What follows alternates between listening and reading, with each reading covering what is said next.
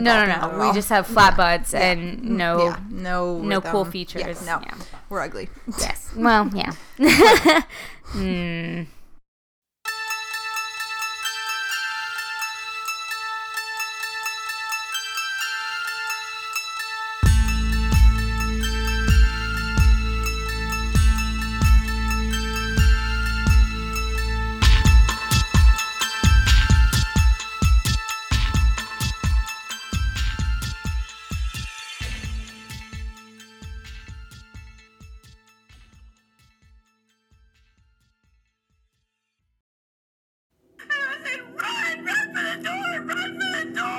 That's all Mary Jean Pearl could say as she listened on the phone while her husband shot and killed their daughters. After killing 9-year-old Faith and 6-year-old Liberty, John Battaglia recorded this voicemail. Good night, my little babies. I hope you're resting in a different place.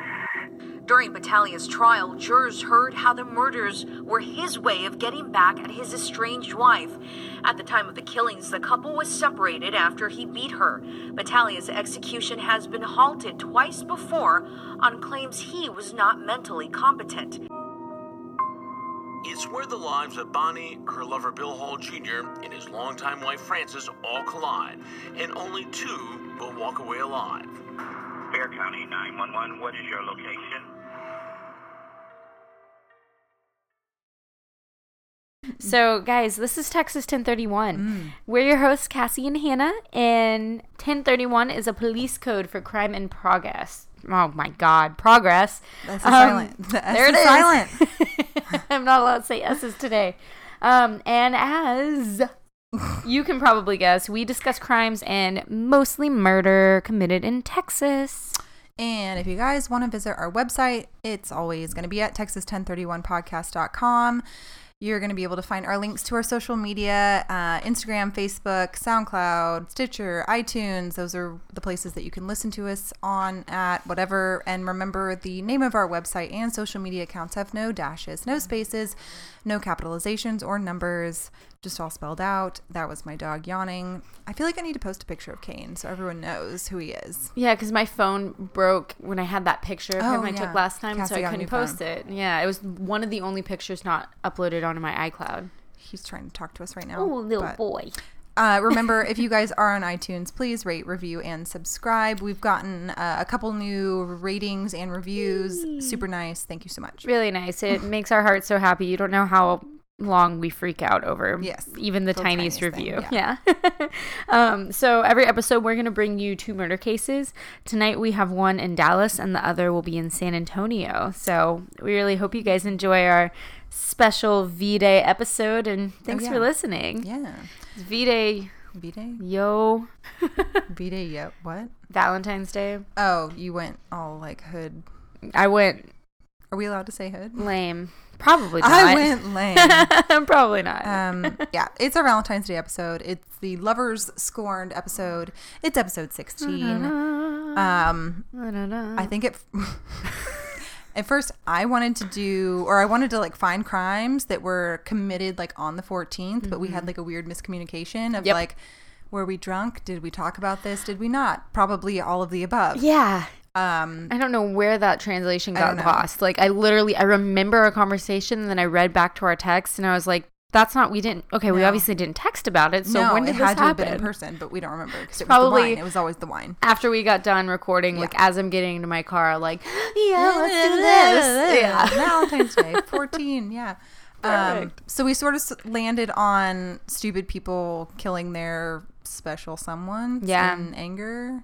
Yeah. Like, yay, love. So like more like an anti-Valentine's Day episode. Yeah, definitely. Because Valentine's Day is kind of the worst. I don't know. Like I like don't want to be like, oh, it's just a corporate holiday. But then I don't want to be like, I totally support it. I'm just like, whatever, do what you want to do. Yeah. If you want to celebrate it, cool. I mean, I'm always down for flowers and a nice dinner. You know what I'm saying? Yeah. Like if you actually I could stay at home. Use the time to like spend together and stuff instead of like stressing over making it perfect, like that's fine. Yeah. But I did throw a minor fit in HEB because Brennan told me that he wasn't going to get me any any chocolates. He was like, I'm not gonna have time to go to the store. Your present is coming in through the mail. And I was It's like, a secret but code. I want a big Reese's heart. I might be Did you menstruating. get it for yourself? Oh. No, he was like, well, we're here at the store together. Let's just get it. And I was like, no, I don't want it anymore. That has to be a surprise. You're definitely menstruating. Yeah, for sure. And then he bought himself dark chocolate truffles. So I'm okay with dark chocolate, but that's like no one's go-to. it's his. Stupid. I think I'm gonna get him flowers though, because I feel like he's probably never gotten flowers in his life because he's a boy. And It's very might be feminist cool. and non-sexist of you. I know. And he'll just be like, what the fuck is this? Yeah. Like you just got flowers for yourself, right? Yeah, because you wouldn't get me chocolates. Like Cher on Clueless. Like, she Oh, writes like the signs, the cards to herself. Okay, yeah. So recommendations. I don't think I have any. I watched Ingrid Goes West and I really liked it. What?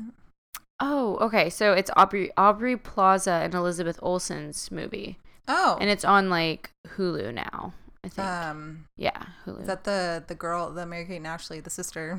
The one who was in Wind River. Yeah. Yeah. I kept wanting to say Winter Run, but that's not the same thing. It's kind of the first thing that happened in the movie, though. So It's true. fair enough.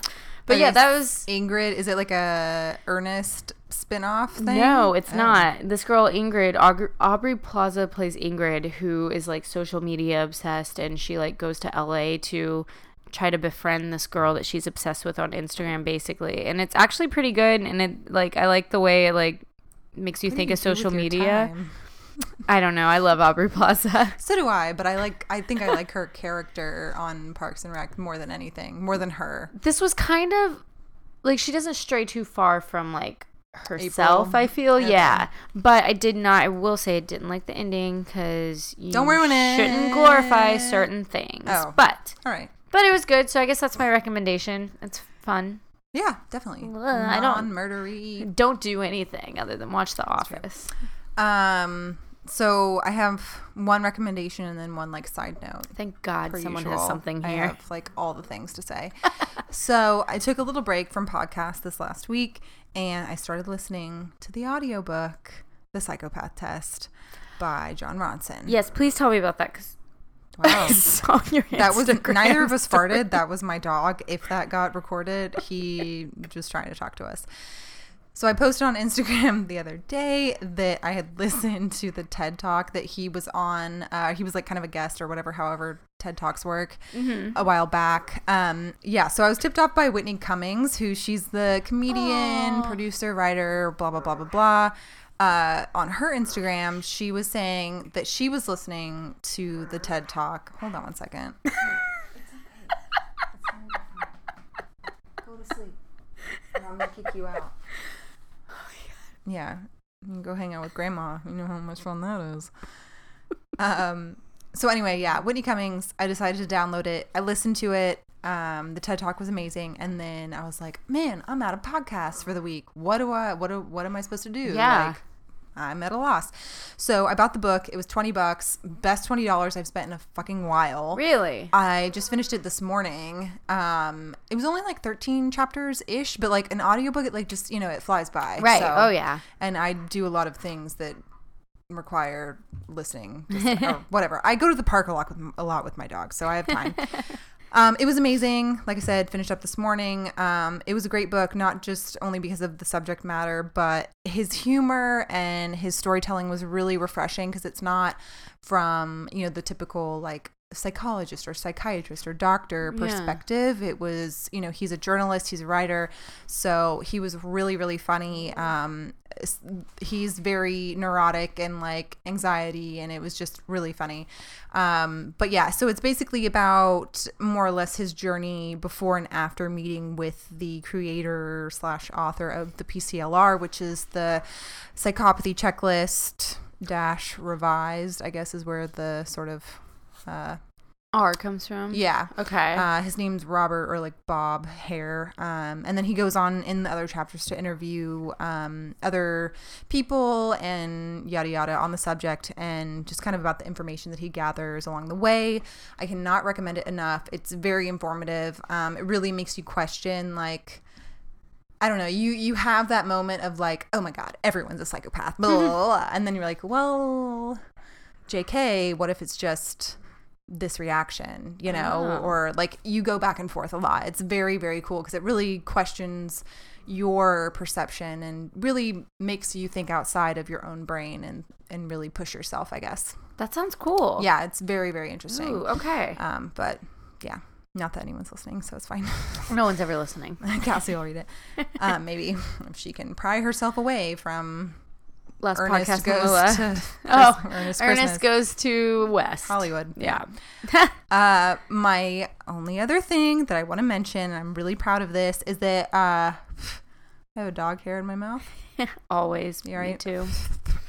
I have a revision, or more like an addition to my forensic file name database. Yes, give it to Insert me. Jingling sound. Maybe I'll try and find one. So I was researching a case and I watched the Forensic Files episode, and so I didn't actually choose that case, but regardless, I've been binging on the episodes just to like have in the background, you know what I mean? And so for like this last week, I have been writing stuff down and just kind of wanted to give like a little update. So if you're new, which everyone's new because again, no one's listening. I have a very Kane, Jesus. He's having He's really time trying over to there. get Cassie's attention right now. I have a very serious working theory that Forensic Files is filled with people with the weirdest last names I've never heard before, and also people who have like alliterations for their names. Kane, hey, I'm gonna end your life like right now. All right, the Give it to me. alliterations are. I'm gonna go Yes. through it quick so we can just like get to it. Michael McIntyre, Skip Schobel, Harry Pauline, I'm not sure how you pronounce that, June Jones, Connie Castle, David Dobbs, Derek Duran, Chris Curtis, Bruce Bartlett, Lowell Levine, Bud Buskin. Yep, Bud Buskin, exactly. Amanda Abbott, Shauna Stanzel, Ashley Allinger, Billy Baugh, Freddie Felsman, Clinton Chamberlain, Stacey Smith, Bruce Bigger, Ron Rudin, and Catherine Knight. Jeez. Right, I know. I didn't like any of that. No. It sounded like a weird Dr. Seuss novel. Weird last names, these are the best, okay? Yes. Erkenbrack. Nope. Erkenbrack. Hammerschmidt, Reddelsdorf, Wampner. Yeah. Oh, there's one that's even better. I still don't even know how to pronounce this. Stash. I don't know. Like facetious, but with a stasa in front of it? Yep, That's the weird.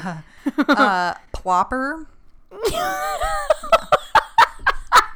Yeah, thank you. The immaturity came out in myself as well, so I was hoping that it would. Because I feel like you got a last name sometimes assigned to you or whatever just Right. based on your occupation. So Right. someone was a Growing- yeah. plopper. from like 17, whatever. Yeah, what was your job? What were you plopping? What don't things know. were you plopping? I don't know. Who did the plopping to I whom? don't know. That sounds gross. Mark Wart. Sounds like Farquhar. Farquhar. Right, from Shrek. Yeah, that's what I thought.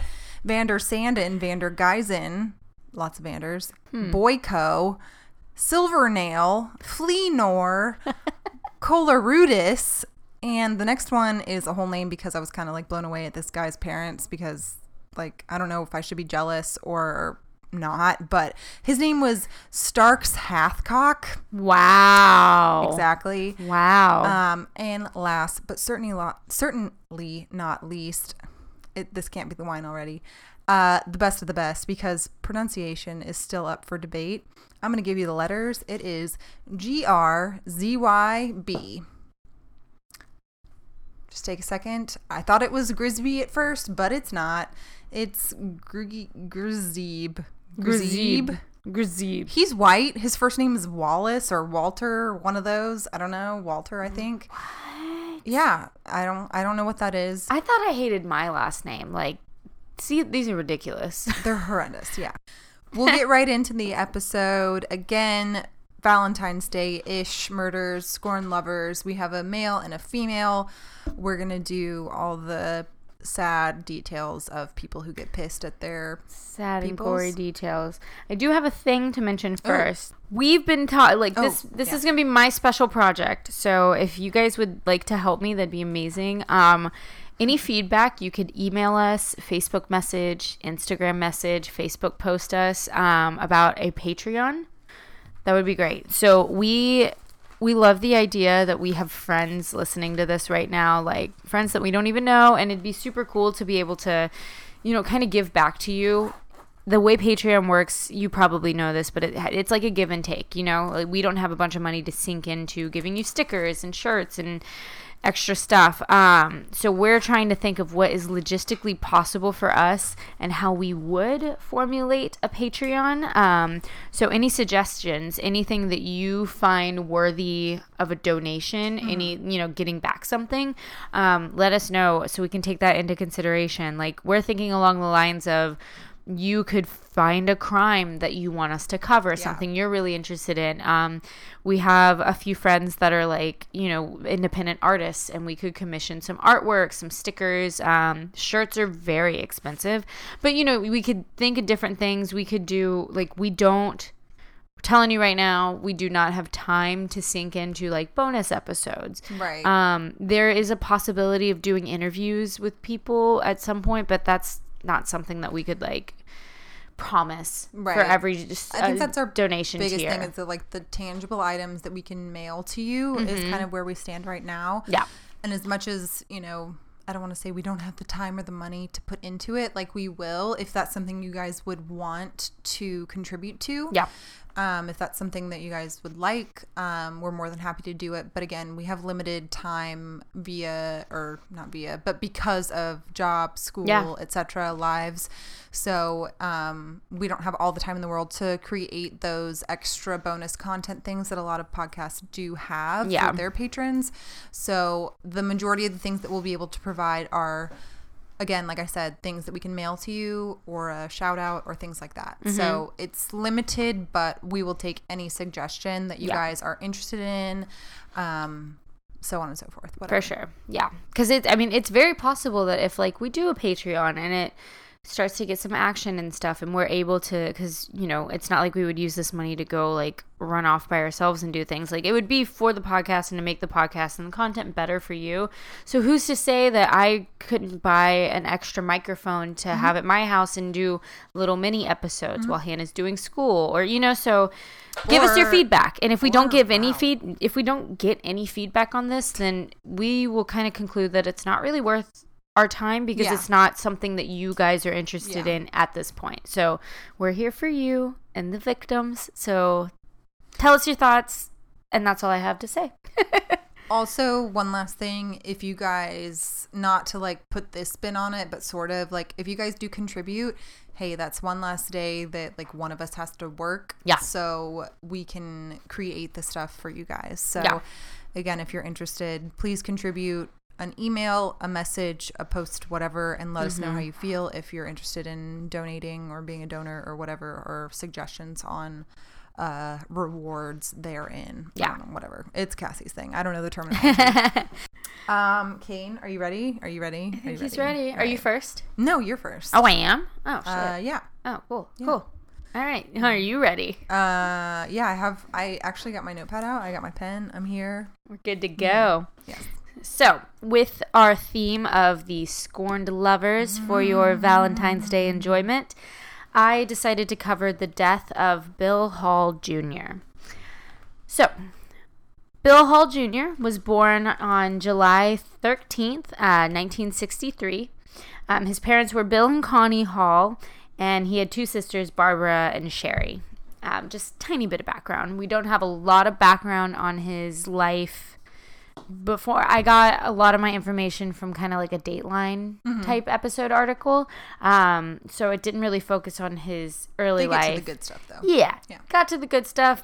Not to say his early life doesn't matter, but he basically met his eventual wife, Frances, when they were 16. So they were high school sweethearts, and they married at age 18. From there, he built a trucking empire in San Antonio, Texas. He and Frances bought the first 18-wheeler, the semi-truck, during their first year of marriage. And from there, he built a, wait for it, $15 million empire. They had over 100 trucks in their fleet at one point. It was moving trucks? No, like 18-wheelers. So like commercial trucks, okay, yeah. Okay. Yeah. So I don't know how that business works, but apparently it's very lucrative if you do it right. Yeah, definitely.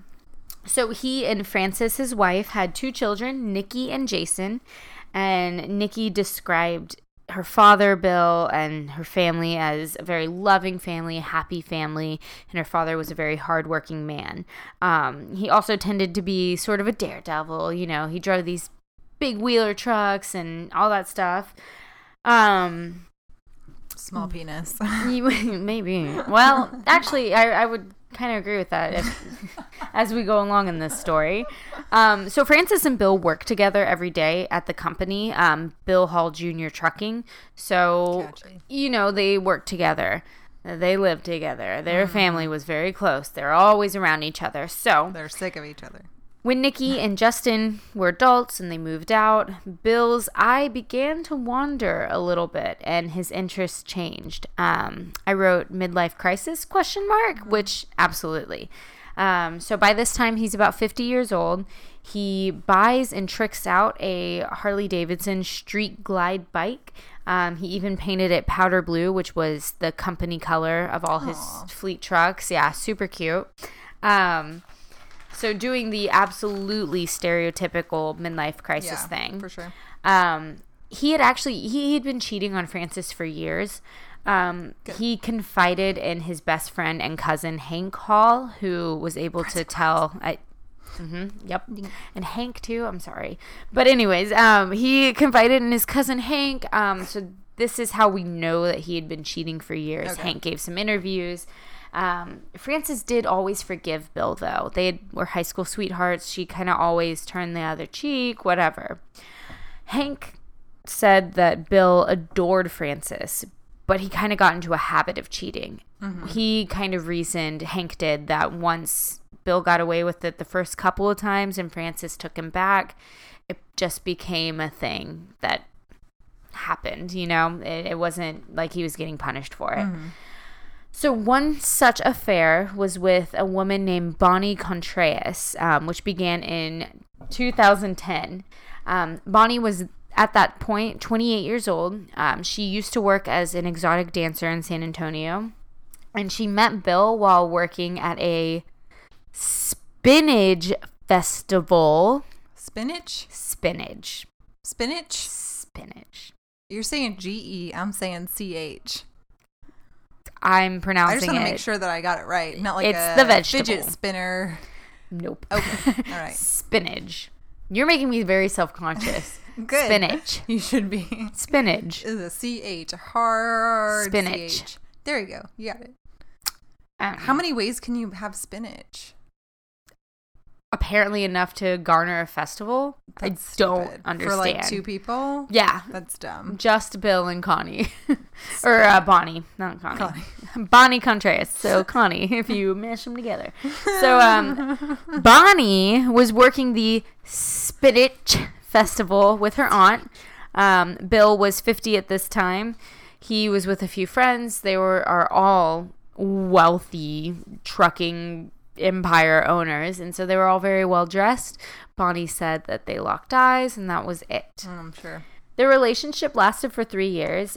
She knew that he was a married man, a father, and a grandfather, but she claimed that Bill told her he and Frances were separated and getting a divorce, as they always are. Mm-hmm. She actually spoke about their relationship in length to reporters after the incident that we will outline a little bit later. A quote from her says, "I wanted to have a family with him. My plans were to get married, to have a home, to live the rest of my life with this man." So she says that they were madly in love. Bill actually paid for her rent. He gave her loads of money to spend. He bought her a BMW and a Mercedes, and he even paid for a breast augmentation surgery. Nice. So we'll kind of reserve my thoughts until the end about this woman and this relationship. But anyways, By 2013, 3 years into the relationship, he was kind of losing interest in Bonnie and trying to avoid her. She freaked the fuck out. I didn't realize it was this recent. Yeah. Or like, again, never mind. Oh, yeah. I just didn't realize it was this long. Or, the end of this story is in 2016. Oh, shit. It's all very recent. Dang, okay. So by 2013, he was trying to avoid her, just kind of over the relationship. She freaks out, starts calling him nonstop. Calling him, all hours of the night, all hours of the day. He declined all of her calls, and she would text him, serial text him, threatening to tell his wife, Frances, about their entire affair. I did read one portion of an article that said that her texting him, threatening to tell his wife, was because he would not give her money for a manicure. I don't know how factual that is, but that's something to nibble on. I haven't gotten a manicure in like a year. I got one for prom. That's it. Wow, even not worse. I don't want to say that, but like even so, like it goes, just go away. It's not. You don't need to. You have a Mercedes. Your Mercedes can do your manicure for you. Yeah, you could sell your Mercedes and buy million manicures. an entire shop. Yeah. So eventually, she did call Frances. So after probably a couple weeks of threatening to, she eventually did call her. Then she kind of went crazier. She started showing up at their house, sending pictures of the house and their family cars in the driveway just to prove that she was actually there. That's like Jodi Arias shit. It's crazy. The Christmas. Did you listen to the Christmas tree? Did. Nutso Berserko. In the film. Hiding behind Jodi the Christmas Arias' tree? dirty little Are you secret. kidding me? Every time she said, in the film, Jodi Arias. I laughed so hard. They did a really great job with that one. Really great job. So she starts sending pictures of the house and also very mean and vicious texts to Frances. Bonnie and Frances engaged in a vicious texting war with hundreds of messages sent back and forth to each other. Bonnie actually threatened to use one of, or many of, the 4,000 pictures of she and Bill together to ruin his reputation. She threatened to post them on social media, ruin his business, out him as a philandering man. So that means you are constantly taking pictures of everything. And that literally everything. So that we'll talk about questions and theories about. We'll go more in depth with that because I don't like her at all. Exactly. Bonnie. So let's see. Where am I? Bonnie does claim, though, that the rest of that is yours. Okay. To have never threatened them with any of these, or to threaten their family, or to threaten. She says she never contacted the children, anything like that. Bonnie, though, kept turning up the heat. Eventually, she sent naked photos of her and Bill having sex together. That wasn't necessary. Having sex to Frances while she and Bill were on a retreat, a weekend trip, trying to patch up their marriage. Bonnie freaked the fuck out and was like, all right, unleash hell. Frances lost it. She finally lost it. She physically assaulted Bill and, ended the vacation, kicked him out of the house. Was she aware? I know you've mentioned that she was sort of aware of all the affairs, but was she aware of specifically Bonnie at that point? She was not. She was aware Bill of Bonnie. Had wanted to ditch her, right, and not move back, but like repair all of this stuff. With yes, Frances. Okay. He was kind of over it. He wanted to get back with his wife, really, and emotionally, I guess. And they went on the marriage recovery retreat thing. Yeah, basically. So what happened, she freaks out and starts threatening to tell his wife. Then she tells her. So the wife knows at this point, but she did not know before that anything about Bonnie. Frances. I know. Oh, Bill. Oh, everybody. Everyone sucks. Yeah, this is a weird one. It's a rough one. So after Frances kicks him out of the house, Bill, in his infinite wisdom, went to stay at Bonnie's for the night. So that night was October 9th, 2013. So on the day of October 10th, 2013, Frances leaves her niece's volleyball game and spots Bill's motorcycle on Texas Highway 1604. This is on the opposite side of her, so he's going the opposite direction. She also notices Bonnie a little bit behind. Bonnie's driving the Hall family SUV, a car that Frances has driven for years. How disrespectful. Like, in that moment, you know what I mean? I don't think Bonnie even thought about that, but, like, in that moment, Frances was like, no. Like, I could almost feel the fire that was ignited in her. She pops a fucking U-turn and books it. Bitch. She wants to confront Bonnie and keeps catching up to her and trying to get her to pull over. She's getting brake checked the whole time. Brake check, brake check, brake check. Multiple people were actually calling 911 during this about two cars racing. That's what it seemed like. They were going 80 to 90 miles per hour. Oh my God. So Bonnie claims that Frances, she first realized something was happening. She thought she got hit from behind. She thought she had gotten into a car accident. She claims that Frances hit the back bumper of the car she was driving at high speeds up to 15 times, a couple of those times making her swerve into oncoming traffic. So this is a highway that has no barriers, so it's probably 2 lanes on either side. Yeah, is it like a kind of country Texas highway? That is what I'm assuming. It's like, because you were like, she's on the other side of the road, so I'm picturing not like major highway. I'm picturing kind of like outskirts, backwood, back road highway type situation. 2-lane with a median in between. Yeah, basically like what in Texas we call a highway, basically when it's like 65 miles per hour. Like, that's suddenly a highway. It's like there's nothing around here. Just fucking go fast. Yeah. So Bonnie claims that she was being hit in the back, you know, that was propelling her into oncoming traffic, that she was being assaulted and, you know, reckless driving was happening. Frances claims that she kept pulling off to the shoulder and getting up kind of next to Bonnie on her other side and motioning and shouting at her to pull over. I can absolutely picture this in my head, you know, pull the F over, like, you know, come face me like a woman, all of that. So she wanted to confront her. Bonnie kept brake checking her, making it really dangerous to do so. At this point, because Bill was in front of Bonnie, Bill had pulled to the side of the road and let both Frances and Bonnie's cars pass him, and then he speeds up to get to them. Bonnie claims that she clearly saw Bill get in between the two vehicles and then sees Frances gaining on him. Thinks to herself, no, she's not going to do that. She would never do that. Sees Frances rear end him and throw his bike off the side of the road.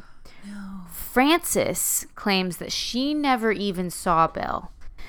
She didn't know he made contact with the car. She was focused on what was in front of her because Bonnie was brake checking her every half a second.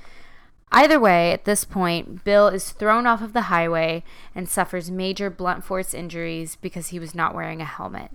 Idiot. He dies later that day in the hospital, although he was breathing and semi-coherent by the time police and family got to the scene of the crime. Frances is absolutely distraught over this accident, but she is held by police for questioning. She's actually being questioned and booked while he passes away in the hospital. What about Bonnie? Bonnie's doing the mistress thing, like being super sad at the hospital. She's not being booked and all that crap? Absolutely not. Nope. Never once arrested for this. Huh? Frances was charged with felony murder and aggravated assault on Bonnie. She does, though, claim that it was an accident and she never wanted to cause her husband harm. 3 years later, the trial begins. All this time, Frances is incarcerated. So, August 30th, 2016, the trial begins. That's my brother's birthday. Sorry. Oh, that's so weird. Not really, but whatever. So, the prosecutors were Stephanie Paulson and Scott Simpson. The attorneys for Frances were Lee Cutter and Adam Cortez. Okay. Sorry. Do you know this? No. I just remembered that Lee Cutter is a woman. Okay. That's all I know. Yes. Lee Cutter is a woman. She's apparently a badass woman. She's, She was in the military, but she was also like a beauty queen when she was a teen. Like she's a badass. That's a cool name, motherfucker. Lee Cutter. Yeah, Lee Cutter. I'm a Lee Cutter. I don't know what that was. So the defense claimed a momentary passion that resulted in a fatal accident. Okay. Prosecution claimed that this was cold-blooded, jealous rage and a non-justifiable murder. Yes. I want to put this in here now 'Kay. because it fits now, not later. So there is a thing that I learned in school, and it is called provocation. Not provocative, but it is in, same... Like you're poking at someone and they Yes. react. So it is a defense of some sort where you are provoked to a certain extent where you become enraged and you act out on a certain thing. And I immediately, when I read that, I thought of Susan Wright, because I was like, man, because it even kind of gave an example of domestic abuse is very common in this situation. God. And you're That not case is let never gonna leave us. Right, I know, right? It's haunting forever. You're not let go or kind of rid of the crime you committed, but you are able to use it as a defense in certain situations where you are provoked to do a certain thing because you are enraged from another. And so this kind of, I feel like, fits sort of the situation. You can kind of defend yourself of getting maybe a lesser crime or a lesser sentence for the crime or so on and so forth. I think so. This kind of made me think of that. I feel like that was that had to have been used in some sort of a should defense. have been, at least in Susan's Because case. when you really boil it down, the night, this is the morning after this woman received pictures of her husband having sex with another woman. She sees this woman driving her family car, following him. This is, I mean... How much more, like... What can you take? Emotional... What can you take? Yeah. How far can you be pushed? Any for sure. sane person... We'll Would talk be about this more in pissed. depth, but you would snap. Sorry. You would snap. Continue. No, that was because I think that's definitely something that they used in their defense. Okay. So Bonnie testified that she and Bill were attacked and targeted. She claims that she was hit from behind multiple times and it was scary. And it was, she was hit from behind. What she's describing is a major collision happening over and over again. This was refuted by a witness called up to the stand by the defense, collision reconstruction expert Charles Rubel. He said that Bill lost control of his bike, veered to the right, hit the shoulder, veered back over to the left, and kind of overcorrected, and then struck Francis's rear window, which made him lose control and threw him off the highway. There was no evidence of rear-ending on the bike or on the front end of Francis's car. Oh my God. The type of collision from Francis's car, it would have been higher up to hit him on the bike. The prosecution concedes to that. Prosecution is like, all right, fair enough. You got us there. But they also call their own collision expert, Timothy Lovett. I'm shaking my hand. She's freaking the fuck out right now. Timothy Lovett says conclusively that Francis was hitting Bonnie, the rear end of Bonnie's car, but the damage was minor. So he explained this and how you have a car that's going 81 miles per hour. The car behind it, to hit it, would have to go 82 Faster. miles per hour. For sure. And the hits that would happen, since the car in front of it is very constantly accelerating, it's going to be minor. It's just going to be tap. But it's tap. still, I've been tapped from behind. It's Ooh. Anyway, cut that out. You know what I'm saying. Your car's Yes. been hit. It takes... It jars you. Yeah, it's... Second time I dropped my pen. It takes a minute for it to make an indentation unless it's a full-on slam behind you hit. Yeah. You know what I mean? So by no means did Francis come up on someone going 40 miles per hour, going twice their speed, and tried to hurt them or kill them. So basically what this expert said, these were minor enough bumper to bumper damage marks that were consistent with what Bonnie was claiming, that she was hitting her, but that Bonnie was over exaggerating. Okay. The prosecution did concede to I read a quote that I didn't choose to put in, but it is in one of our sources. The prosecution was like, they basically said, all right, so Bonnie's not lying, but she's embellishing. So fucking take it out of her statement. Right. Like, don't even confuse anyone. Gross. Yeah. Any of the above that I just listed. Like, just down. Especially because the expert that looked at like the way Bill's bike was hit, and there was a they were both SUVs, correct? They were both SUVs, and he was on a motorcycle. So the damage on Francis's SUV's back right window, or back left, what have you, the rear window that he made contact with, that damage was there. And, you know, they basically, this is like forensic mechanic type shit. So this is conclusively what happened. Dang. So prosecution said that there was no way this was accidental. They cited the day before with the assault on Bill. They also cited Francis saw Bonnie and Bill, and she pulled over to the side of the road, and she calls her adult daughter Nikki. And she says, I just saw Bonnie. She's driving our car. I saw your dad. You know, I'm going to go confront her. I'm going to go confront her. And her daughter basically tells her, get her. Like, do you, Mom, you know? Yeah. So Francis she doesn't makes realize a U-turn. that it's going to turn into this. You know what I mean? Right. Like, and Nikki does call Bonnie and leave a voicemail. And in part, the voicemail says, I quote, told you to watch your back, you fucking slut. No, Nikki, you just sealed your mom's fate with that fucking voicemail, girl. But did she? I don't know. Okay, maybe I don't know. So I would assume the prosecution was laying, you know, that she was out for blood. Francis was coming for her, and she meant harm. She did not mean for a civil or even like a, you know, hardcore conversation. She meant harm. She wanted to do bodily harm. Yeah. Prosecution then calls Bill's cousin and best friend, Hank Hall, to the stand.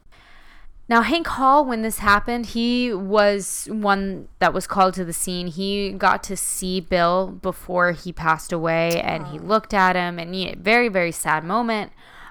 He blamed Francis at that point in time. He thought Francis did it on purpose, caused his death, scorned lover, should be blamed, all of that.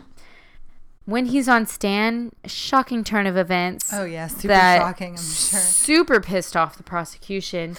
He testified to Francis's character, saying that she was a caregiver, a loving woman, and he chalked this up to an accident as a result of a crime of passion.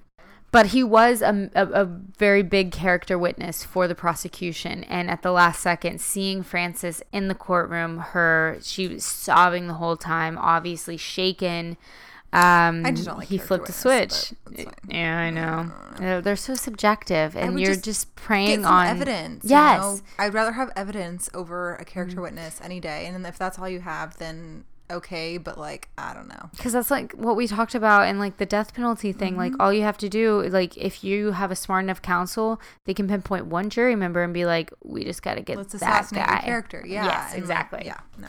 So this trial lasted for 3 weeks, and on September 8th of 2016, a unanimous jury found Frances Hall guilty of felony murder and aggravated assault. She faced life imprisonment at this point.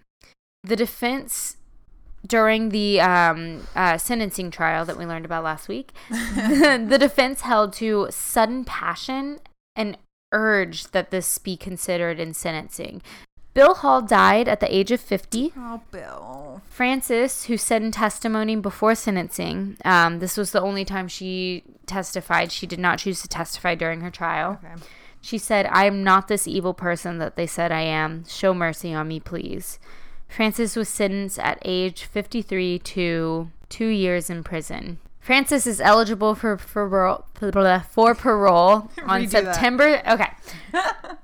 Frances is eligible for parole on September 7th, 2018. So, Bill Hall Jr. Trucking has now filed for bankruptcy.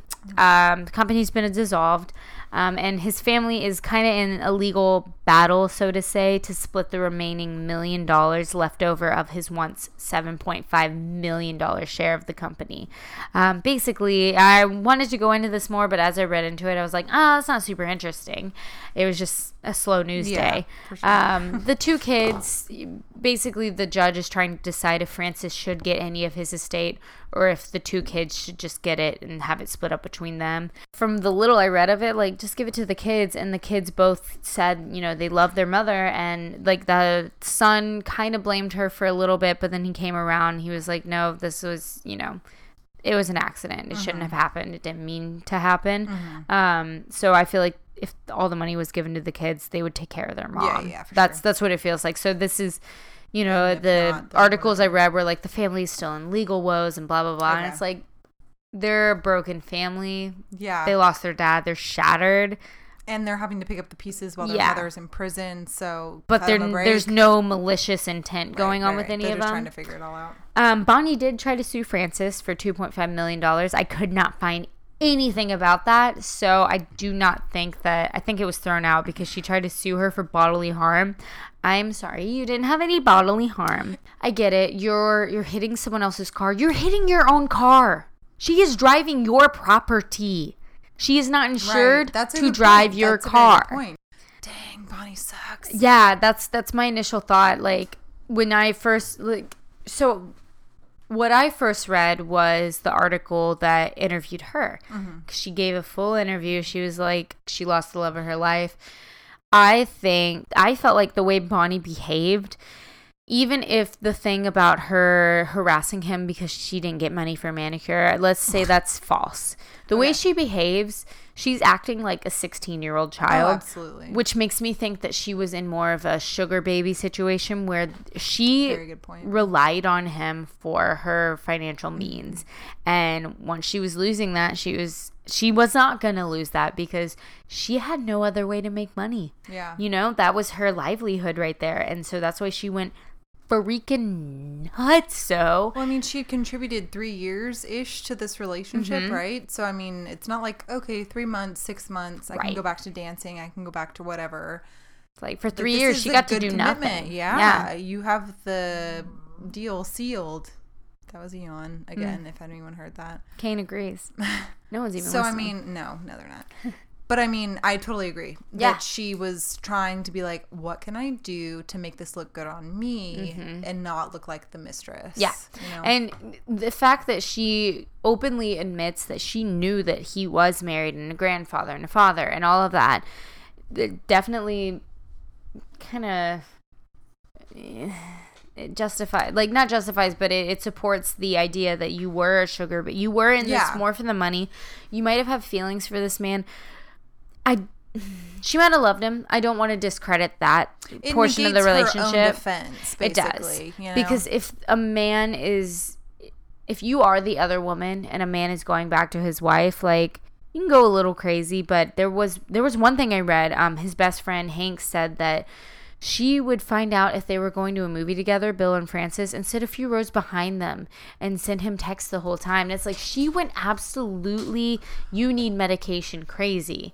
I feel like she is definitely to blame a lot for this. Oh, yeah. I am on Francis's side 100%. Absolutely. I think it's very sad that Bill died, and he did not mean to die. Sure. And I do believe her that it was an accident. She was pissed as shit that her husband of 32 years, like, she wanted to confront this woman who was ruining her life and harassing her.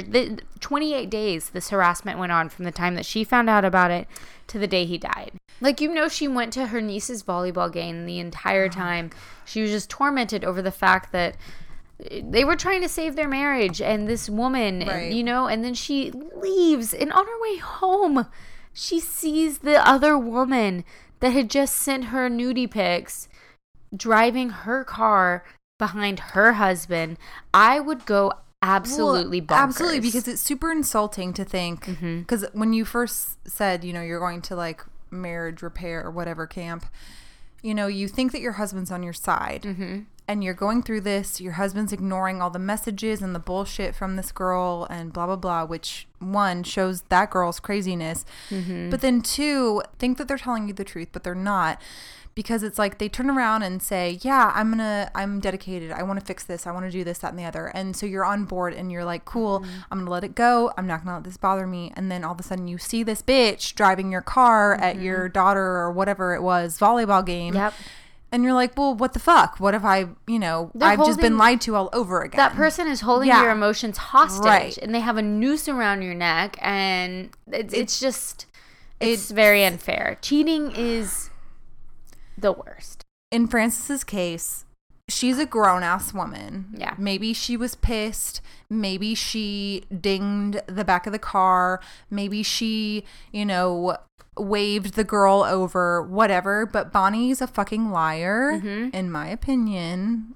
Based on the facts that the car mechanic or what have you said that there wasn't enough, damage done, I don't think that Frances was that vindictive. I think that she let this go long enough that she was like, okay, girl, I'm done. Let's have it out face to face. You want to send this shit? You want to be petty? Let's deal with it in person. I'm down. Yep. And if you let it go long enough, it's going to build up. Which one shows you that she can handle her shit, but when it's time to deal with it, she's ready to deal with it. Yeah. So I'm going to pull you over. I'm going to talk to you. My husband's on a motorcycle, whatever, blah, blah, blah. I didn't kill my husband. I'm trying to pull you over to talk to you. She had every right to want to confront this woman. Absolutely. And that's why I think she's justified, or her daughter is justified in leaving a voicemail for this woman who's tearing her parents' marriage apart. Like, it was... Yeah. I'm sure she regretted that and whatever, but this family was ripped apart by a woman who knowingly ripped it apart. If you are the other woman and you are the other woman as a product of a man lying to you and telling you that he's not married or he's divorced or separated. Or I'm leaving my wife or whatever crap. No. Girl, she's not leaving. He's that not is leaving a total... Yeah. By the way, he's not leaving. No. Don't believe that. But it's like that's in a totally different zone of terribleness because it's not that bad because you were lied to as well. When you're told the truth about this guy and you are literally in the mistress or now that's like a super popular like side chick thing. Oh yeah, mistress isn't PC anymore or something. Yeah, like no, you're a terrible person. I think Bonnie is she strikes me as the type of person, and that's why there are multiple pictures online of Bonnie and Bill together. I only chose to send Hannah a picture of Bonnie by herself because this one picture embodies the type of person that you would expect her to be.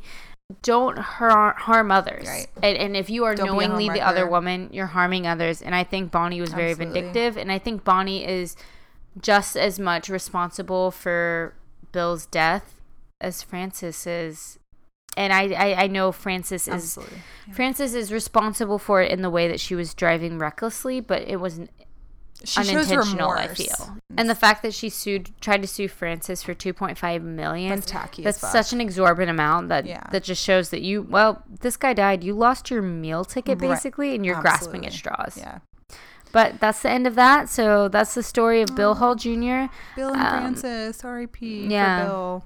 We hope we didn't defame Bill's character too much. He made some bad decisions, but he did not deserve to die. No. All right. So that was Cassie's. We're moving on to mine. So I really kind of wanted to avoid this case because I know that a lot of people have kind of heard of it.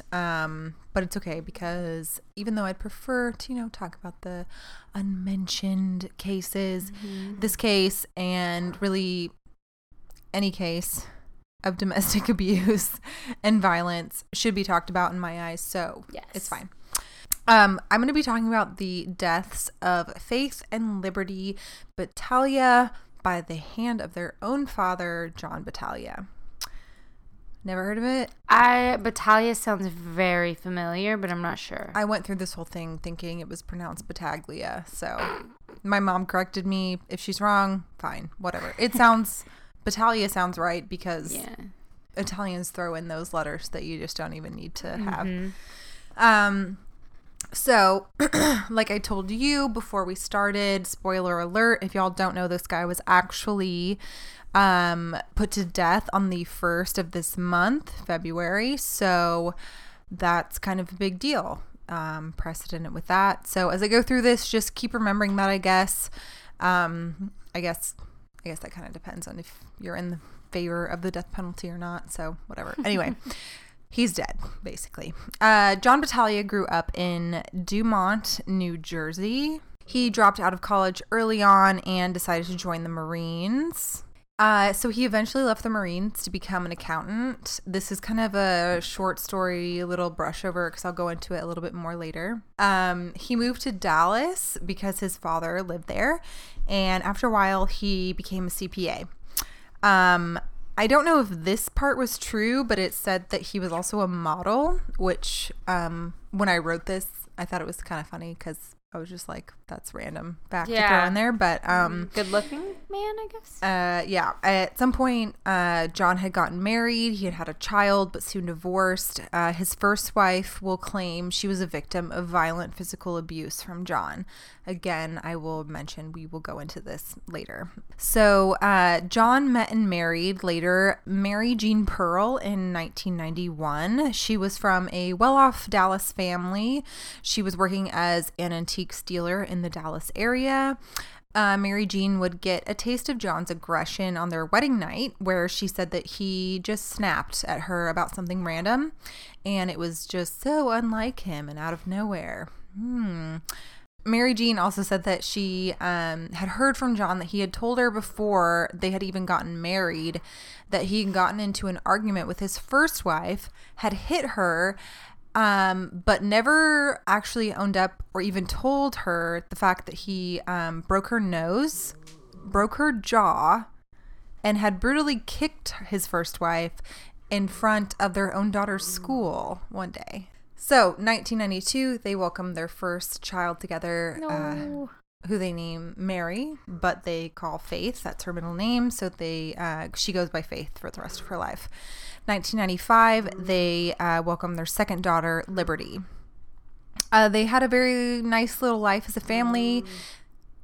They lived together in Highland Park, which is kind of a suburb of Dallas-ish. It's a very fancy sort of neighborhood. Super rich. Yeah, it's old money-ish. Angela Samoda from one of the few episodes ago, that's kind of where her little preparatory school was located as well, if that kind of puts things into perspective for everyone. Not that anyone's listening. She said despite his anger and violence against her, he never touched the children. He adored them. Quote, he never spanked the children. He never raised his voice to the children. He never grabbed their arm. He never did anything but love them.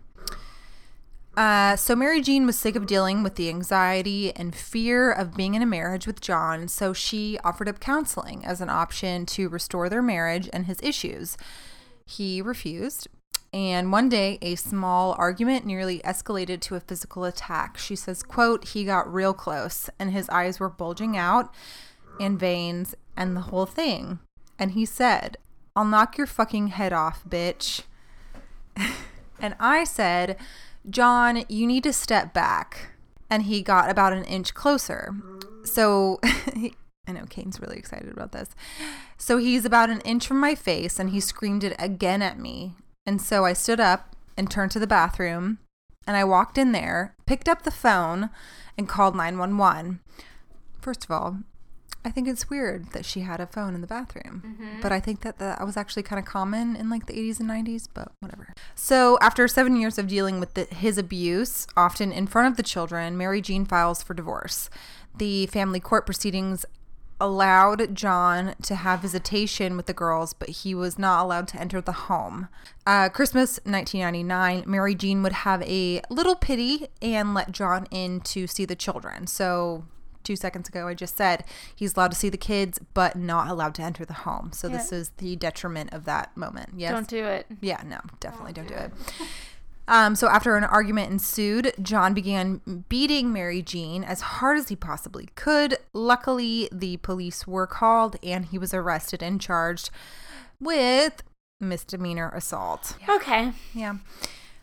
He was prohibited from contacting Mary Jean, and he wasn't allowed to see or speak with his children for a whopping 30 days. Ooh, that's enough time. Yeah. That itself is pretty unreal to me. But anyway, I feel like this kind of shows the damage Mary Jean had, you know, mentally, to kind of like maybe allow this to continue. I don't know. Maybe that's just my perspective of like, I don't know how it went down with the courts, but her being like, no, it's okay. Like, it's fine. It's just against me and it's not with the kids. Right. But I don't know. Anyway, I did want to point out, however, that the report did say that she refused to go to the hospital after he beat her because she didn't want to take away from the Christmas or whatnot. So either she was terrified or she really was kind of naive. Yeah, I think it might have been a combination. It might have been like, I don't want the kids to know what's going on, and I'm also in denial, and I'm also like petrified if I do anything, he's going to be more pissed. Like, I think it really could be a combo, but regardless, it's unfortunate. Anyway, after the 30 days was up, John would be allowed to see the children once again. Quote, of course, I was worried at first, but I really thought it was only directed at me. I never thought he'd hurt the children. By August of 2000, after 9 years of marriage, Mary Jean and John got divorced, but the abuse continued. John left a threatening phone message for Mary Jean, a violation of his parole, first off. He also tested positive for marijuana, another violation. To me, this is like grade A stalking. Yeah. You know? Like, definitely. He could not let this family go, whatever. I hate that stalking is a sort of second tier misdemeanor offense. I think that it should be taken more seriously. I feel like he's obsessing, he's premeditating, he's not giving two shits about the laws that he's violating. He's mentally unstable. Yes. Why didn't someone arrest him? So, according to Assistant District Attorney Cindy Dyer, a motion was, quote, filed to revoke his probation based upon the violations of the conditions. But she explains, judges very often allow abusers who don't commit another physical assault to stay out of jail.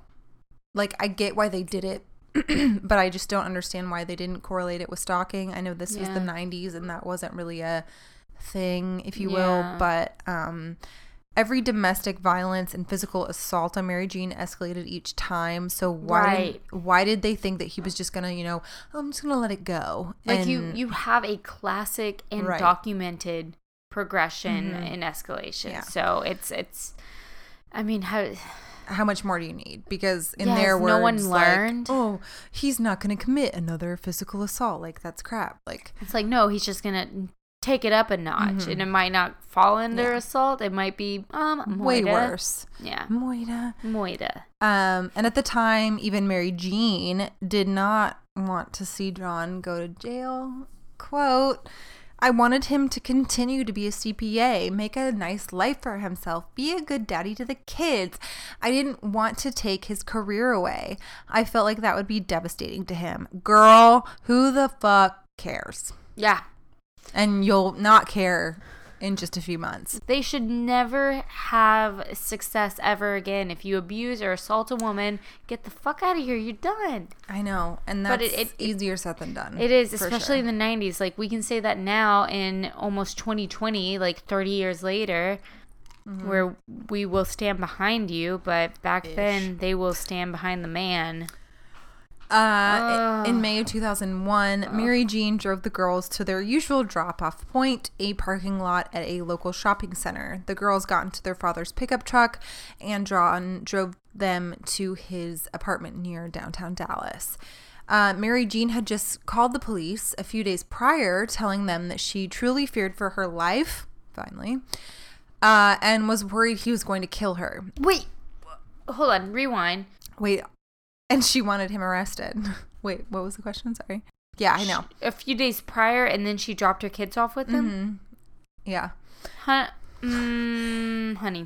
Okay. She was soon contacted by her own mother, saying that the girls were trying to reach her and wanted to talk to her. When Mary Jean called John's phone to speak with the girls, the voice of her daughter, Faith, came on the line. Quote, Mommy, why do you not want Daddy to have to go to jail? Or why do you want Daddy to go to jail? Sorry. Then she says she heard Faith yelling, "No, Daddy, no, Daddy, please don't do it." Faith was shot 3 times and Liberty was shot 5 times. Picking up the phone after killing his children, he told Mary Jean, quote, "Merry fucking Christmas," in reference to the Christmas 1999 assault. Mary Jean terminated the call and dialed 911. At first, John was nowhere to be found. He had fled to a bar to place one last spine-chilling phone call to his daughters. Mary Jean wouldn't listen to the voicemail until the day after their murders. Quote, "Good night, my little babies," he said. "I hope you're resting in a different place. I love you, and I wish that you had nothing to do with your mother. She was evil and vicious and stupid. I love you dearly." Then, in another bizarre twist, he stopped at a tattoo parlor and had 2 roses tattooed on his arm, one for each girl. Police captured him outside the parlor at 2 a.m. He was arrested shortly thereafter. It took 4 officers to subdue him. Wow. Yeah. Shit. A fully loaded revolver was found in his truck, and more than a dozen firearms were recovered from his apartment. Texas authorities stated that John killed his daughters out of retaliation because Mary Jean had complained to his probation officer.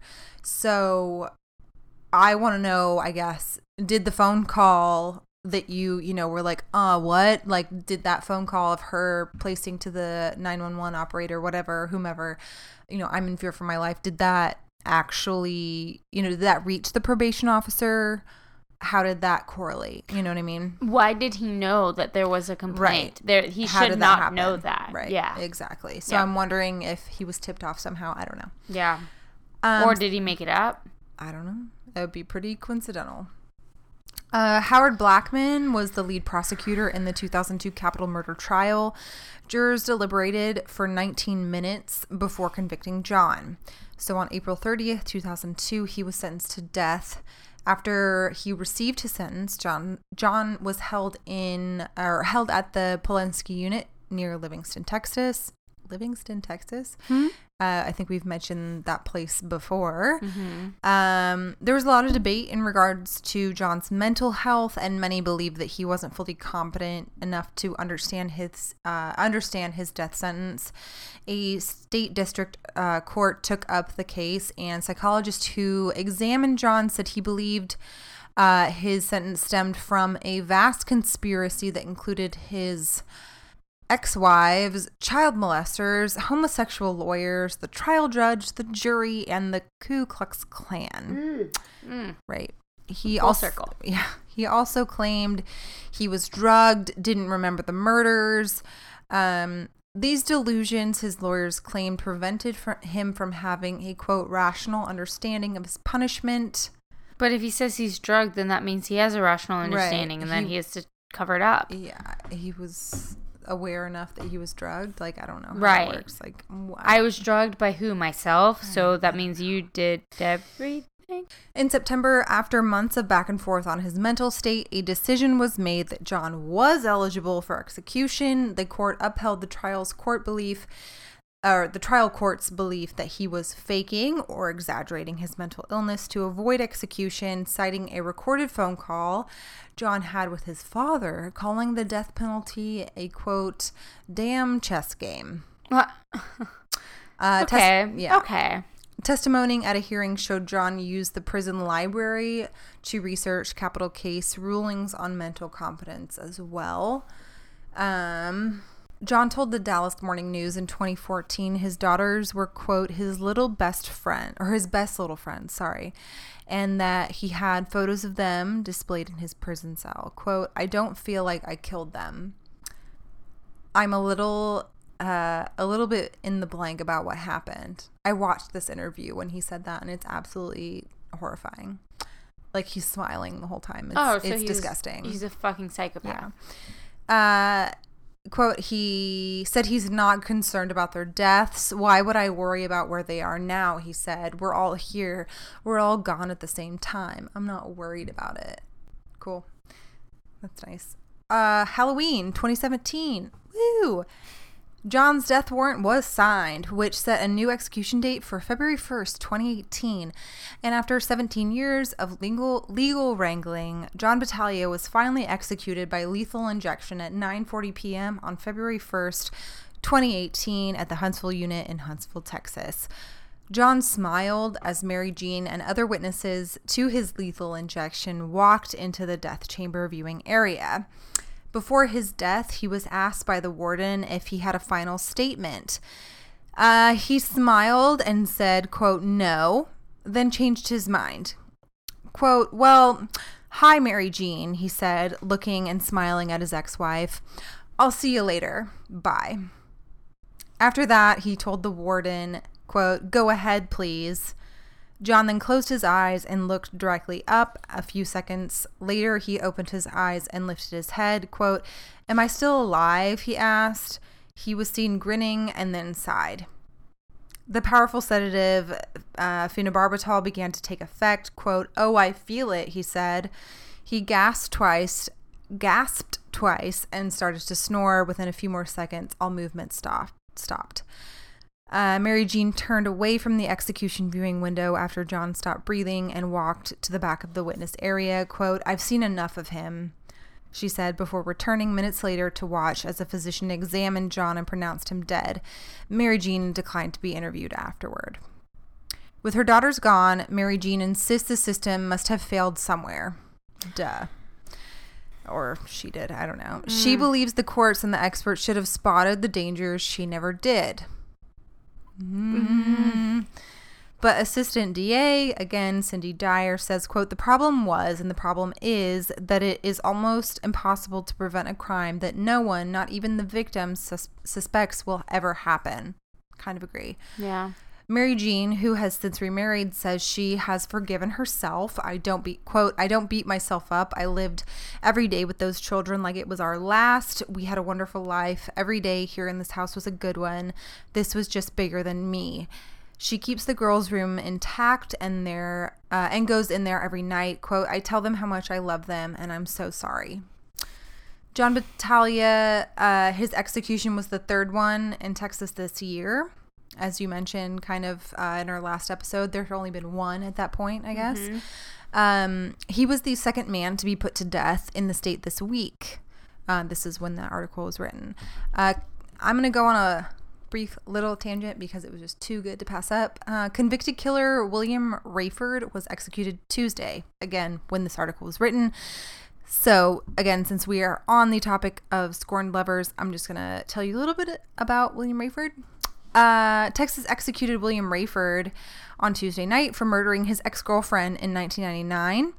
At the time, he was on parole, shocker, for killing his wife, Gail Rayford, in front of their 4 kids. She had obtained a court order 4 days earlier to keep him away. He was unfortunately paroled after 8 out of his 23-year sentence because of overcrowding in Texas prisons. Oh, from drug offenders that are nonviolent. He had been on parole for 5 years when in November 1999, William entered the home of 44-year-old Carol Hall's house, began arguing with her, then stabbed her and her 11-year-old son in the back and chased her out of her Oak Cliff home. This was in Dallas. Oak Cliff is sort of a rundown area of that suburb.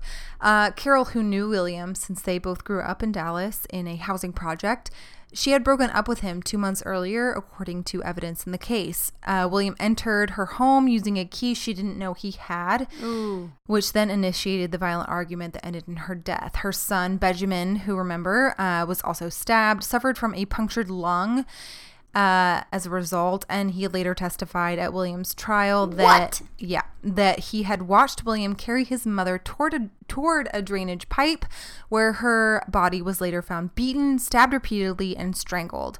William was arrested at the scene. Carol's blood covered his face and clothing. Her body was found 300 feet inside the drainage pipe behind her home. He told an officer Carol could be found, quote, in the hole, up the sewer, in the water. Like, pauses in between. Like, fucking disgusting.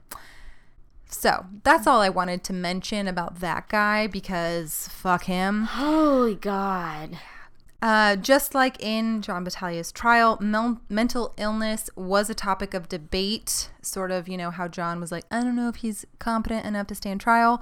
So the court ruled that although William Rayford's defense brought up his mental illness, like we always love, substance abuse and difficult childhood, didn't excuse the beating, strangling, and knifing of an ex-girlfriend and stabbing her child. Plus the fact that he killed his wife before, whatever. Yeah. What a guy. Oh my God. That's pretty much all the facts. So moving into questions and theories, the only theory that I really had about John was perhaps his military past had some sort of lingering effect on his emotions. This is when, and I'll make it as short as I possibly can. This is when I was led to a book actually written about John and this case. Oh, wow. Yeah, and about himself. So I was given so much insight from this. So he evidently grew up in a family of 6 children. He was the oldest. He received very harsh punishments. His brother even called him, quote, an emotional cripple. Kind of telling, I guess. Mm-hmm. At another time during an explosive rage, John pulled a pistol on that same brother. John had a rough relationship with his father, but a very close one with his mother. John and his siblings were subjected to strict punishments growing up. One child even had their guitar broken over their back. Their father, John Sr., was in the army, which, again, might explain their harsh discipline and punishment. The family moved around constantly, and it ruined, many scholastic and athletic and social opportunities for John to experience. His mother, Julia, suffered from severe mental illness, and John at 17 witnessed his own mother receiving sedation from a doctor who came to their home after his father told his mother he was going to have her committed. Whoa. So the next morning, his mother would drive to New York State, end up shooting herself in the head, and John blamed himself for her death and noticeably took her suicide harder than the other members of his family. Wow. John also didn't just drop out of school. He had entered pursuing pre-med. He found out that math was actually his forte. That's why he went into accounting. He took a year off school to go on tour with a rock band. He would end up being their business manager while on tour. He contemplated going back to school after that, but he wasn't ready. And he claims that the 1970s really got the best of him. He began using and then selling cocaine to finance his habit, but was later arrested and charged with the delivery of a controlled substance, which was kind of the thing that jolted him into the Marines. Okay. And he actually really wanted to get his life together. He wanted to make something of himself. He volunteered to be a volunteer, obviously, in the Special Olympics. He then in 1982, after making sergeant, John decided to try and start anew with his father and move to Dallas. So all of the stuff I had read really skimmed over all of the, good stuff, I guess, or the real details. His stepmother worked for a modeling agency, so that part was true. He was actually set up by a friend with his first wife, Michelle, who I mentioned earlier had, admitted to suffering abuse from him.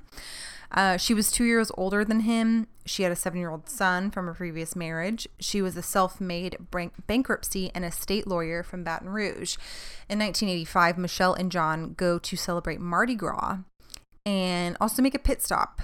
And they want to kind of have John meet her family, sort of, and this goes completely awry. So at this point, John and her son Billy were the best of friends. He did an amazing job being a father figure for him. This again, where the trip kind of goes south, John goes into a huge rage when a car of teenagers violently speeds past them. He is reaching for a gun in his bag that's supposedly next to him while yelling and screaming at the occupants of the car and at Michelle. Major road rage, basically. Michelle said she was scared by scarred by the incident forever. John seemed to act totally normal for the rest of the trip, like nothing ever happened. So I want to let you guys know I'm putting this in here because it really does make sense in a second. So Michelle would soon turn up pregnant. She didn't want to marry John, but she also didn't want to get an abortion or have a child out of wedlock. So as soon as she told him she was pregnant, he wanted to marry her. again, Susan and Jeffrey, whatever. Yeah. You know, the marriage is ish, and then they have kids, and it's great, and then I don't know, it just all tiny bit of happiness, and then it's still on weird. a crumbling foundation.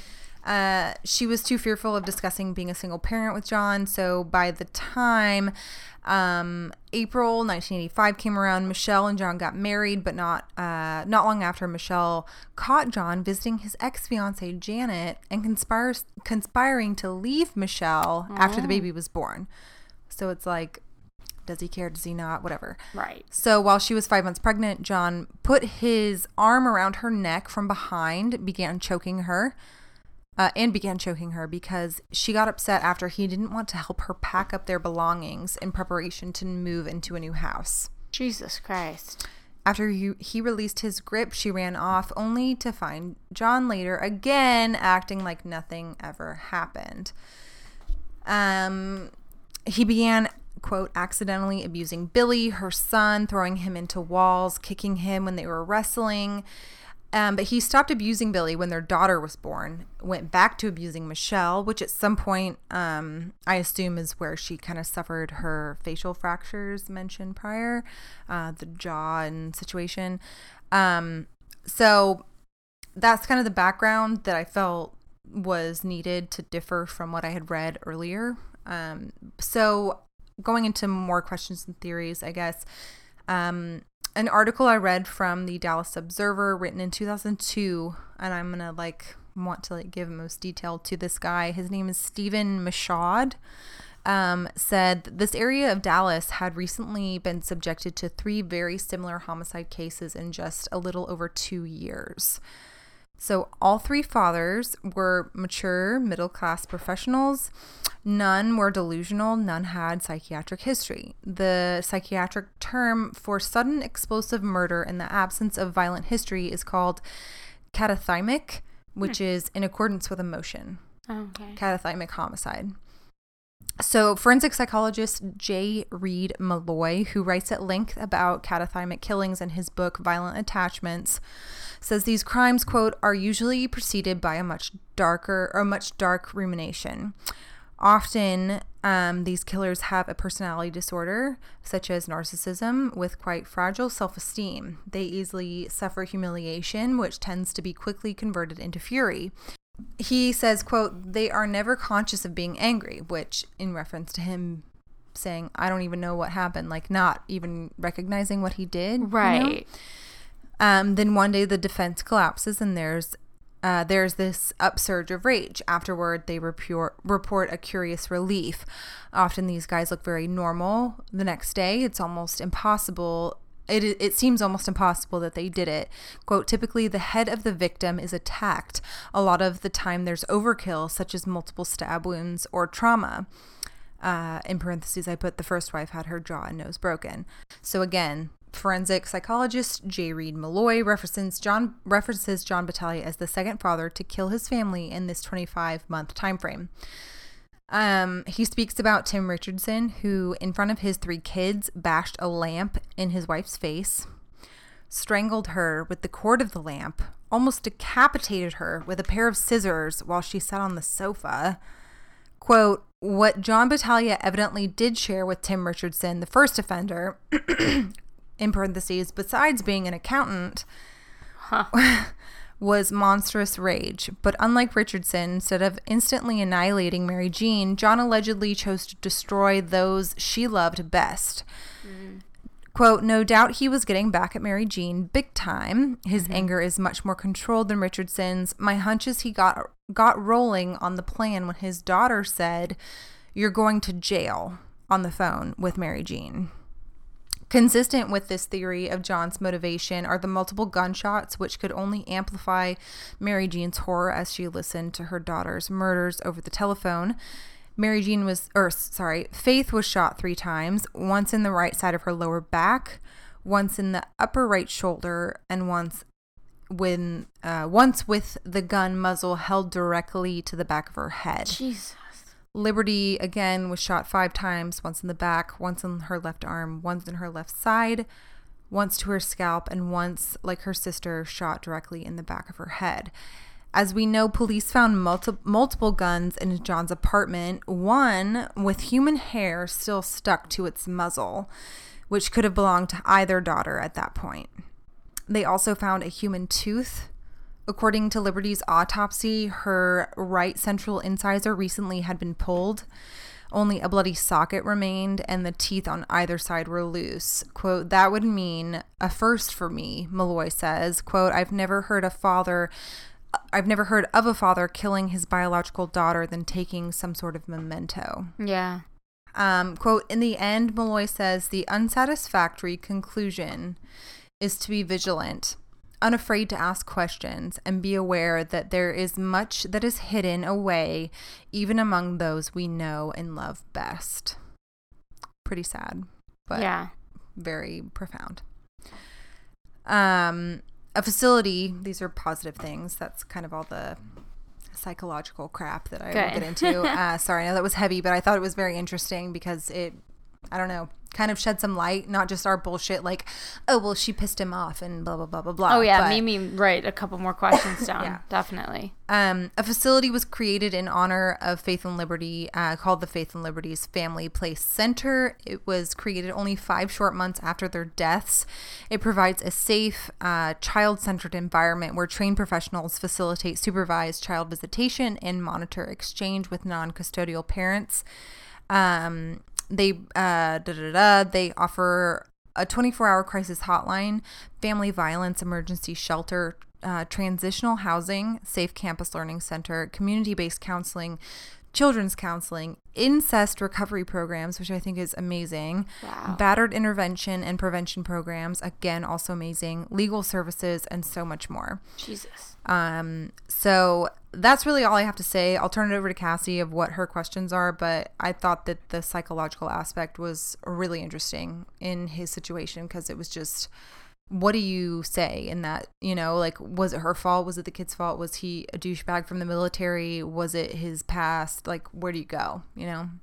Yeah, that's a heavy one. It's rough. Like, at first I wrote, like, how abused was, I wrote MJ, like, was she so indoctrinated to this abuse lifestyle that she was just so terrified? But then again, I wrote, like, she should have never let the kids be with him ever. She had the law on her side. She had all these things working for her. And then PTSD. Yeah. I feel like for sure comes into place, or some chemical makeup that was like altered through his military service, which is not something to discount. I was going to say about her, PTSD on her side. That's true. That's true. Both, I guess. Both, yeah.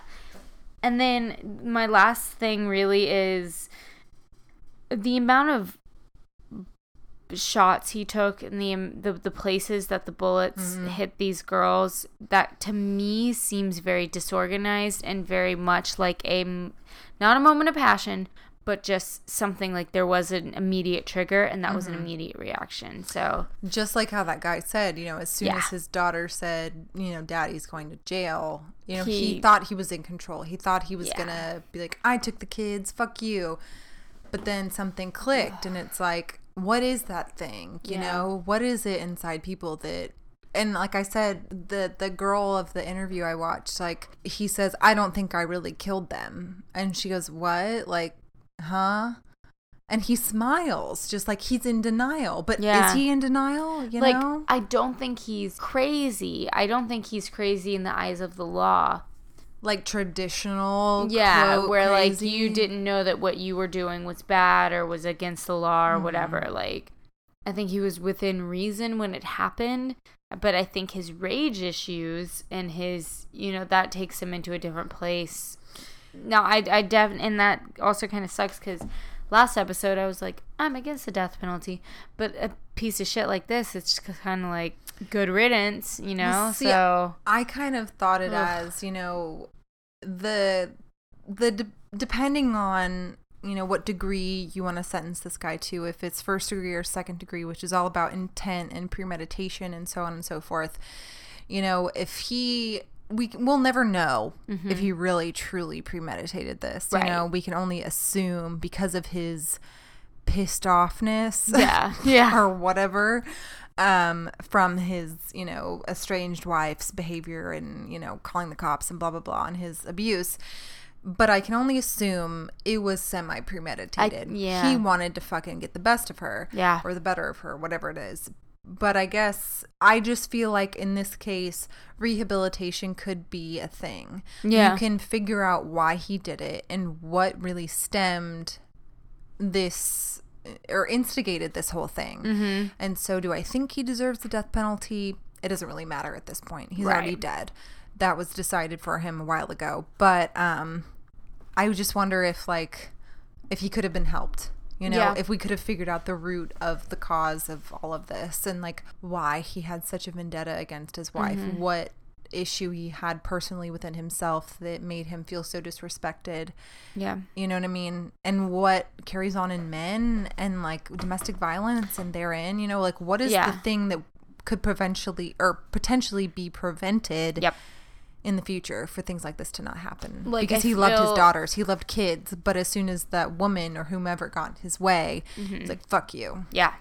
So I weird. I think he could have been very heavily studied. I think that it could have been analyzed a lot more, and that's why I wanted to put all that stupid crap in there of like this. Yeah, he could have been for sure. We could have learned something from him. We could have found the root and like, God, these poor babies. I know. I really just took away from that whole thing was that guy's last phrase of, you know, we have to be vigilant and have to really think about what people are capable of. And that's kind of, you I don't want to say that's what I took away from it, worst. but like, be careful. Yeah. You just don't know. Don't think, oh, he'll never hurt my kids or he'll never hurt me or he'll never hurt blah, blah, blah, my house or my pets or my car or my bullshit, whatever. Anyone's capable of anything. Yes. Just be Anything can aware. happen. Yeah. Yeah. Ugh. Be scared. Be scared. fucking vigilant. Yeah. Oh God. Happy Valentine's Day. Happy fucking Valentine's Day. Have you ever done the Galentine's Day thing? I haven't, and I want to one day. I've never done it either. Like brunch and mimosas. Hell yeah. Oh, we should have just done mimosas. We should have, but we would be obliterated. We I'm like would. semi-sober for this. Me too. This is Which like is the nice. third time I've said semi-sober this whole podcast. Because we're very proud of ourselves because we are never are. semi-sober. Like neither of us had wine to drink for the last like 3/4 of Hannah's. So mine was super long. Sorry. No, it was great. Because there's a lot of like psychiatric info. A lot of stuff that's way over our heads, but that's very like it's No. important to think about and to understand, and we don't, and people should. And How many times do we have to go back to mental health every episode? every episode. I'm going to change the name of this podcast. Almost kind of like it's like a thing. Like Yeah. mental health is like a thing. like if it's ignored, people might kill die. people. Yeah. Oh. Look at that. Okay. We're done. Guys. We're done. Happy Valentine's Day. Yeah. Thank you for listening. Just being here, whatever. We hope you enjoyed this episode, and please, please, please, please, please, please, we love you so much. Please don't forget to rate, review, and subscribe, and check out our social media for photos on these cases, and give us your opinion on the Patreon stuff and all of that. Sure. Yeah. Yeah. Links to our sources will be put in the show notes if you guys want more information as usual. 2 weeks from now, you guys. 2 weeks from now. What day is that, actually? I think that's my birthday. Is it really? I didn't think you were going to tell me what day your birthday was. It's technically Tuesday the 13th, 20 minutes past 12. So technically it's Tuesday. We started recording this on Monday. So 2 weeks from Monday is my 29th birthday. Yay! I'm yawning as I say it. Ugh, gross. So yeah, we'll be back in 2 weeks on my birthday for more Texas true crime. Hey, if anyone has a suggestion to do for my birthday episode or whatever, give it here. Yeah, along with Patreon stuff. Help us. Yeah, if anyone's listening, Happy Halloween.